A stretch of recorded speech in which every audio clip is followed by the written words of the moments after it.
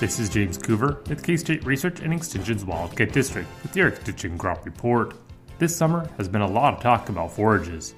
The extreme drought last year left many forage fields badly damaged, and many livestock owners considering transitioning fields to a new, highly production forage crop, alfalfa being a commonly considered one. Alfalfa is considered the queen of forages.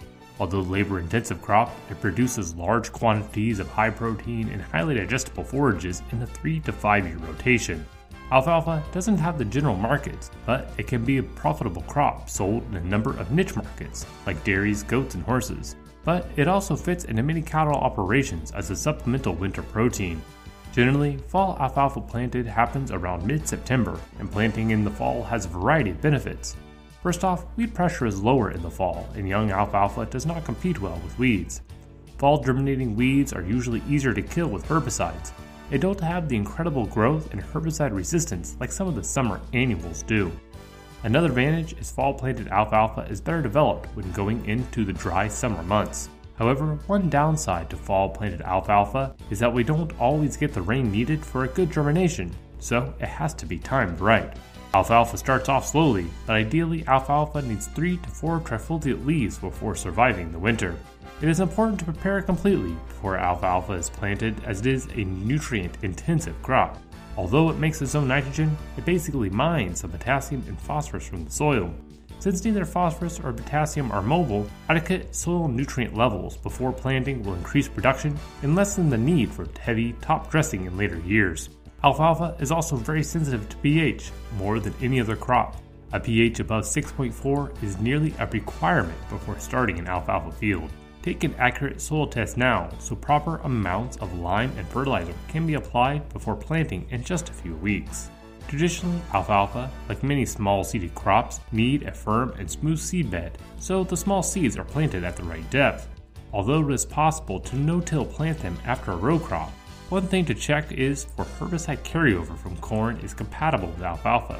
It is also possible to get a stand from broadcast seeding followed by a soil pactor, but this is somewhat unreliable and can make for an uneven stand. Another planting trick is to plant it with a spring oat nursery crop to keep the soil in place. Alfalfa is not just for crop fields either. Alfalfa and clover are commonly interseeded into pasture to improve forage quality. However, it does make herbicides applications tricky, so only spot spraying can be done after a stand is established. When choosing an alfalfa variety, it's important to get the right kind, and it's one of the few times I'll suggest spending the money for a good one, largely because there is now a lot of variation in varieties, and it's a 4 to 5 year commitment. Besides glyphosate resistant, which can be an important aspect, there are also a number of improvements that have been made recently, like resistance to aphids and some of the common fungal diseases. Like soybeans, alfalfa follows a number system, and in southern Kansas, we use a 4 to 5 rated variety. If you have any questions about getting your alfalfa started, please give me a call at 620-724-8233. This has been James Coover with your Extension Crop Report. Next up, we'll have Wendy Powell, Livestock Production Agent for the Wildcat District. Hi, this is Wendy Powell, your Livestock Production Agent with Wildcat Extension District. Producers managing weaned cattle recognize the stress of the event and its components, shipping, commingling, new feeds, and so on, creating a perfect storm for loss of production and disease risk. Preconditioning programs reduce the number of stressful situations a calf has to deal with while moving through the phases of the industry. Designed by universities, pharmaceutical companies, marketing groups, or integrated production chain alliances, the overall target is the same: decrease the risk of disease.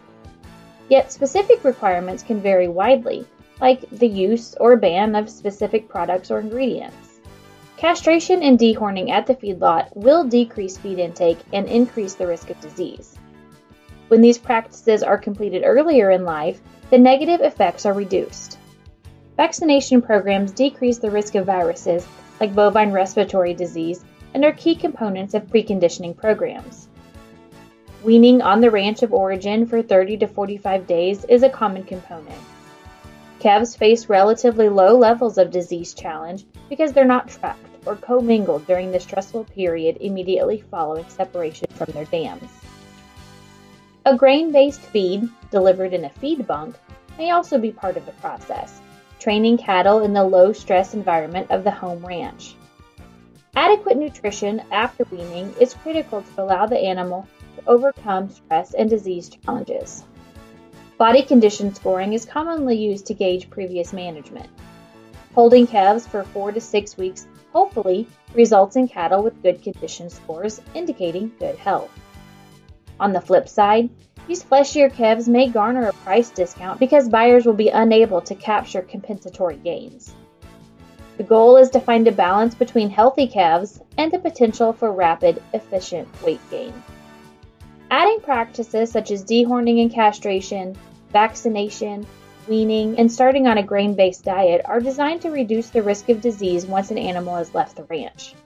But these activities will increase costs. In order to benefit, producers must increase their income received. Preconditioned calves routinely receive a higher price than similar calves.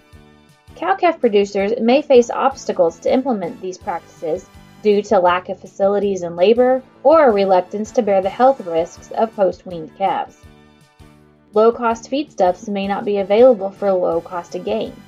To overcome these legitimate barriers, producers must be able to utilize cost-effective weaning, working, and feeding facilities, obtain feed at a competitive cost, grow the calves quickly to allow a low cost of gain, and sell at a rewarding price. Another supportive factor of these programs is the consumer focus on management gaining attention. To learn more about preconditioning livestock, give me a call at the Labette County Extension Office, 620-784-5337. Thanks, Wendy. And now, here's Dave Scrons, Natural Resource and Diversified Ag Agent with her report. This is David Strauss, one of the Agriculture and Natural Resource Agents from the K-State Research and Extension Wildcat District of Crawford, Labette, Montgomery, and Wilson counties with your K-State Research and Extension report. If you are considering planting a winter food plot, knowing the nutrient levels of the soil before planting will help you determine if you need to add fertilizer to the soil. Correct soil sampling in the field is essential for an accurate soil test and consequently for an optimum nutrient management program. To obtain a proper soil sample, there are a few guidelines to follow. Start with the right equipment. You will need a soil probe, a clean bucket, and a few plastic bags or soil sample bags. The extension offices have soil probes that you can borrow to collect your soil sample. Map it out. Draw a map of the sample area and divide it into uniform areas. Each area should have the same soil texture, color, slope, and fertilization and cropping history. Start sampling. For the standard pH, buffer pH, P, and K test, sample 6 inches deep and take 10 to 15 core samples from each area. Moving in a zigzag across the area will help to get a more representative sample. Mix thoroughly in the clean bucket. Fill your soil collection bags from this mixture, making sure that there are about 2 cups of soil in each bag. For available nitrogen, chloride, or sulfur tests, take the same number of cores, but a subsoil sample to a depth of 24 inches is necessary. It is also important to note that if a zinc test is requested, use a plastic bucket for soil collection, as galvanized or rubber materials may contaminate the results. Places to avoid. Avoid taking samples from old fence rows, dead furrows, low spots, feeding areas, or other areas that might give unusual results. If information is desired from these unusual areas, obtain a separate sample from that area. Label. Be sure to label the soil container clearly. Record the sample identification on the container and the information sheet. Keep records as to where the soil samples were taken and the name that was given for each sample. Send samples. Once all the soil is collected from these desired areas, take the samples to your local K-State Research and Extension office. We will then send the samples to the K-State Soil Testing Laboratory to be analyzed. Generally, you can expect results back within 2 weeks. From the K-State Research and Extension Wildcat District, this has been Adaven Strauss with your K-State Research and Extension report. Thank you, Adaven. And now, here is Jesse Gilmore with his report. With K-State Research and Extension's Wildcat District, this is Jesse Gilmore bringing you this week's edition of the Hort Report. Fall color in trees is right around the corner, but some trees might end up being disappointingly dull, and it's not necessarily the tree's fault. Fall color has many determining factors, but the one that plays the biggest role is actually the amount of sunlight the tree gets in the 2 weeks prior to color change. If the sunlight is frequent and intense, the fall color will be as well. This is because the tree spikes photosynthesis as a last effort to produce as many sugars as possible for dormancy. The more sunlight that ends up hitting the leaves, the more sugars can be produced and the stronger the color will be once the chlorophyll is destroyed. If instead the weather remains cloudy or rainy, fewer sugars are produced and the leaves will be a paler color. While this can be disappointing for those of us who enjoy bright fall leaves, this won't negatively impact the long-term health of the tree in any meaningful way. Fall is recommended as the best time to buy and plant trees, one of the reasons being the opportunity to see the fall color of a tree before purchase. While keeping in mind the previous facts about weather's impact on fall color, trees that still show bright fall color after marginal weather will likely always show that color. However, this should not be the only reason why you opt for an individual tree. Susceptibility to leaf diseases by the species will impact how many leaves the tree will have come autumn, and you should not ignore structure issues or other red flags just because the leaves have good fall color.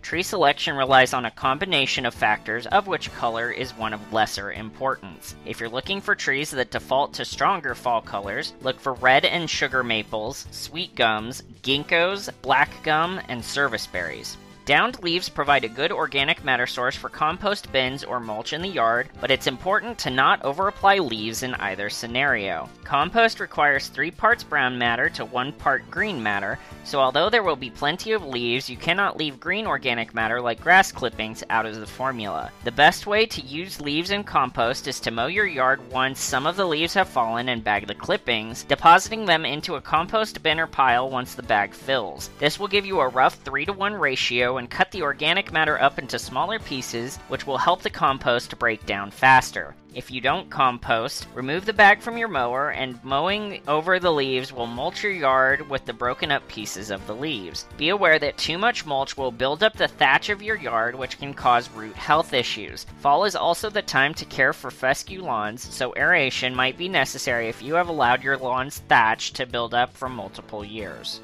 Leaves should not remain on grass for too long, as they can choke out turf if they are too thick. Instead, consider moving them to garden beds where they make a good insulation for more tender plants once winter rolls in.